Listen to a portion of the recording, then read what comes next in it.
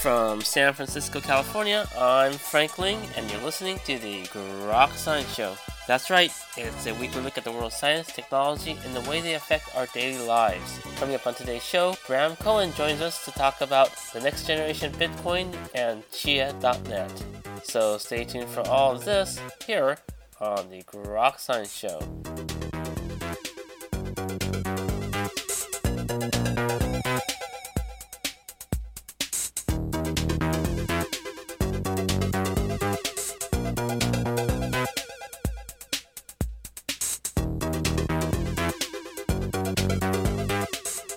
Welcome back to the program. Well, joining us right now is our very special guest, Mr. Graham Cohen, a renowned technologist, most known for his work in developing the file sharing system BitTorrent. He's also one of the world's leading puzzle makers, and today he's going to tell us a little bit about his new startup, Chia.net. So according to your website, Chia overcomes some of the challenges of implementing the existing Bitcoin structure, namely its intensive use of resources and energy. So are we finally onto a digital currency that will be universally accepted and transformative? I don't know. I'm right now working on something that people consider very exciting. I'm finding it a lot of fun. So Bitcoin is kind of like this version 1 of cryptocurrencies. And there are a lot of issues with it. Now, it's actually on a surprisingly broad plateau of functionality. It's actually a lot harder to do better than Bitcoin. Nearly all of these alternative projects are not doing anything interesting at all. It's just like, hey, look, we can dodge around rules about IPOing by saying we have a cryptocurrency. But there are real problems in the space, and there's real work people have done on how to attack the problems in the space. And so I'm working on a project to make a Gen 2 Bitcoin. Okay. Something that's actually better. And so what are the problems you're overcoming from the first generation? There's a number of different things. First off, there's a question of what use cases am I going after? Mm-hmm. And so people talk about the internet computer, blah, blah, blah, blah, blah, whatever. What I'm going after from a utility standpoint is less and more than what a lot of other people are doing. Like BitTorrent hardly did anything, right? It did swarming distribution, that was it. But it was very successful because it did that thing well. And there's a question of what is the utility of cryptocurrencies? Like, what is the promise here? Why bother working on this at all? Mm-hmm. And they're very far from achieving their promise. So the answer is taking a step back, right? You look at banking, right? Banking is horrible. If you ever send a wire transfer or anything like that, it's so sketchy. It's ridiculous. Like international transfers are I don't like that. It's like 5% at least? Not that much usually, but it's horrible. Yes, it's unreasonable. Yeah, and it takes way too long. Yeah. It's So why is this? And the answer is, well, here's the thing with banking. Technologists tend to look at banking and go, I can do better, so I'm going to build something that's better. So they go build something that's better. And then they learn people can't just use it. You're literally not allowed to. There's rules about who can be a banker and how and stuff like that. Regulations. Yeah. Now, people sometimes ranting, like, oh my God, all regulations are bad, blah, blah, blah, blah. It's like, no, you're ignoring the history here. What happens is, if you start loosening up the rules, you don't get technologists bringing in better stuff, you get scam artists coming in and stealing everybody's money. That's what you get. And you start loosening up the rules. This was done over and over and over again in the past until they instituted the rules. And then that stopped happening, and then they started loosening up the rules, and then we got the financial crisis of 2008. So, so what is the problem here? How can we get around this? It's the problem is you have a trusted third party. As soon as you have a trusted third party, that trusted third party can scam you.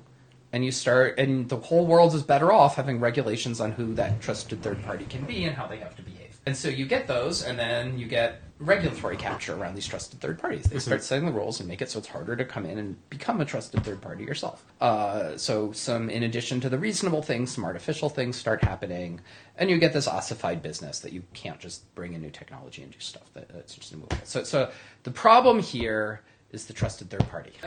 That's what you really need to do something about. You need a secure distributed database. It's very, very hard on a technical level to build a secure distributed database, because when you have a distributed database, any numbnuts who's participating in the database can misbehave and change what the database says. As everything. So Bitcoin is based on this wonderful, horrible idea of the blockchain. And so it turns out if you have a system which has very limited throughput on what it can do, where the replication strategy is everything goes everywhere, and it's very limited in the semantics of what it can handle, and you have warehouses full of computers burning electricity doing literally nothing, then you can have a secure distributed database. And that's what Bitcoin is. So obviously a lot of problems here. However, it definitely is a secure distributed database. It absolutely pulls that trick off, and that is an amazing thing. But the use case here is the right one. The fundamental idea of this is about money, and it's a better way of doing money, so you can do money without having to deal with banks, because the trusted third party has been removed from the system, is definitely a very real thing. So there's two general things I'm trying to do. Number one, I'm trying to make it even more distributed and less wasteful. Wasteful in terms of the energy and calculations? In terms of electricity being burned. Right. And number two is I'm trying to actually make it be a better platform for smart transactions. And so what I'm doing in terms of smart transactions is trying to fulfill the money use cases, trying to make it so that making it so that your custodial arrangements, so you can like get your keying material back if you lose it, or so that if you get hacked, you can get unhacked. So you can do net settlement, like Lightning does, so you don't have to have every single little thing hitting the blockchain. Like when you send a payment to somebody through the banking system, it's not like the banks wire money for that one thing. They do net settlement between each other. And actually they do net settlement through something else. So those are the kinds of things I'm trying to build a better platform for doing those. So that's one set of work that I'm doing. Which is kind of less and more than what other people are talking about doing. You have these things that look like they're based very much on making it so you can do arbitrary calculations, which they do that, but why would you want to do that? And they actually wind up being very bad at supporting the very basic use cases. That's the general platform approach. The other thing is around making it be more distributed and less wasteful. Inherently, to make a blockchain requires wasting something. That's the fundamental idea. Is the way we achieve consensus is you and I are keeping track of this database, and we go, okay, what's the current state of the database? And we look at the blockchains that we have. And whoever has the heavier blockchain wins, and the other person just adopts it. That's the rule. Heavy as in has gone through more calculations, or yes, heavy as in the space of. No, heavy as in it's gone through more calculations. You can look at something and say this is the amount of computational resources that have gone into building this. That's a little bit of a lie. There's some stochasticness to it. How heavy something gets has some noise added to it beyond just the amount of calculation that was put into it. But that's basically the idea. So something needs to be wasted. And trying to play games with what's wasted tends to not work, because people are clever and good at figuring out ways to burn more CPU, achieving whatever it is that you're supposed to achieve. It turns out there's one loophole to that, which is, first off, you need your resources that's being wasted. You need something that's already widely distributed, already over-provisioned, and can be utilized using essentially no additional marginal electricity on top of it. So it turns out there is such a resource. It's called storage. There's ludicrous amounts of storage that's out there in the world. A lot of it is over-provisioned. If even a tiny fraction of what's over-provisioned in it were thrown at this farming process, then that would overwhelm the rewards being given out for it. Which is good, because it means that first off that it's very distributed in terms of what's being done, because it will be just as distributed as things are already, and it means that people won't be buying more resources just to throw at this, because that will be a money-losing proposition. You're competing with over-provisioned things where you're having to pay for the entire thing up front. So your returns are going to be money-losing if you just purchase storage just for the purpose of competing here. is this possible because flash memory and all sorts of storages are just becoming so cheap now, or is it because... No. The very cheapest storage is fine here. Storage is much more commodified than CPUs are. A CPU will, like if you need a computation done, a customized CPU will always beat a general purpose CPU, or a customized electronics will always beat a general purpose CPU.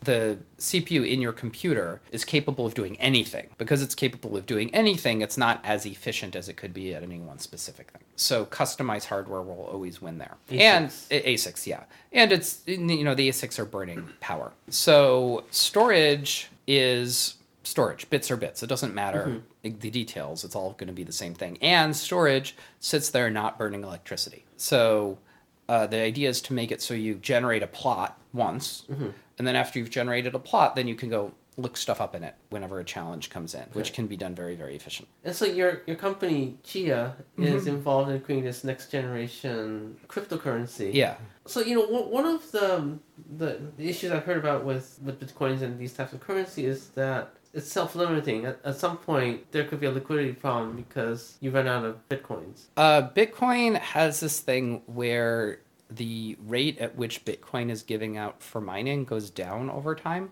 And it basically halves every 4 years. In practice, it's going to be less than every 4 years. But it halves over time. And this is exponential, so like after 40 years, it's gone down. The rewards have gone down by a factor of like 1,000. And this isn't that big a deal right now because obviously Bitcoin's price has gone up by, more than a factor of 1,000 recently. So it can survive a number of halvings before the mining rewards get really low. But you do have this potential situation in the future where they really don't compete with that there's just no real incentive to keep doing it.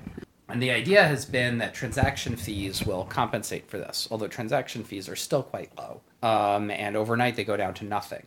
So you could wind up in these like scary situations where transaction fees during the day are high, and then when they go down to nothing overnight, what the mining rigs do is instead of continuing to mine, they just reorganize.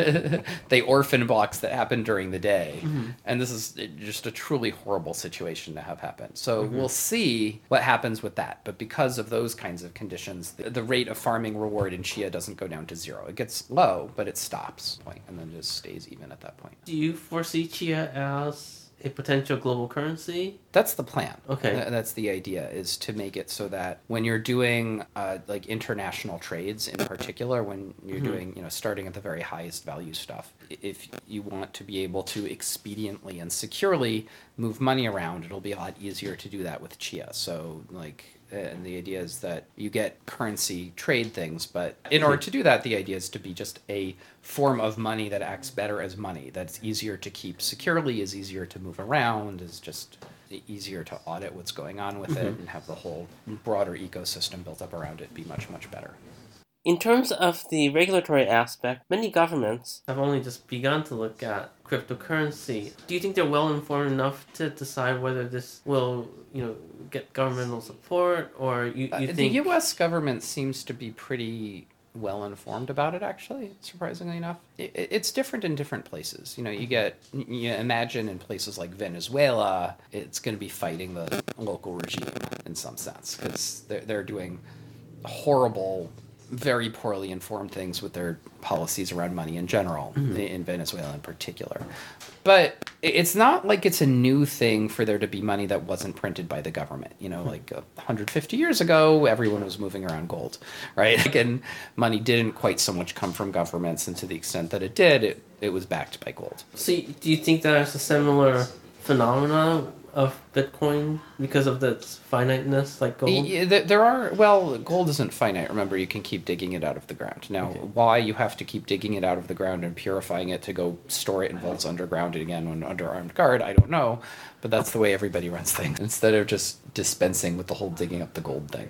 But that's supposed to be righteous or something, that you expended the resources to do that. But I was thinking, I meant it more like from a regulatory standpoint, that this business of governments deciding how big the money supply is a relatively recent phenomenon.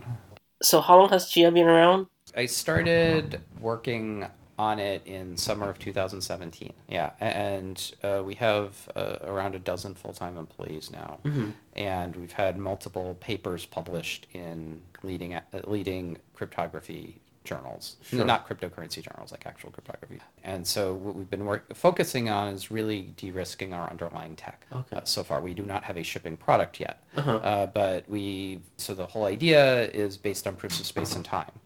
And so we've launched, we did a VDF, a verifiable delay function. That's the technical term for proof of time, but we published a VDF algorithm, and we did a competition for best implementation of that, and that was a big success. And we're going to be doing another one of those soon, based off the results from the last one. I'm going to publish soon a thing about how to stitch together proofs of space and time. It turns out you need proofs of time to complement proofs of space for various reasons. And we're working on proofs of space.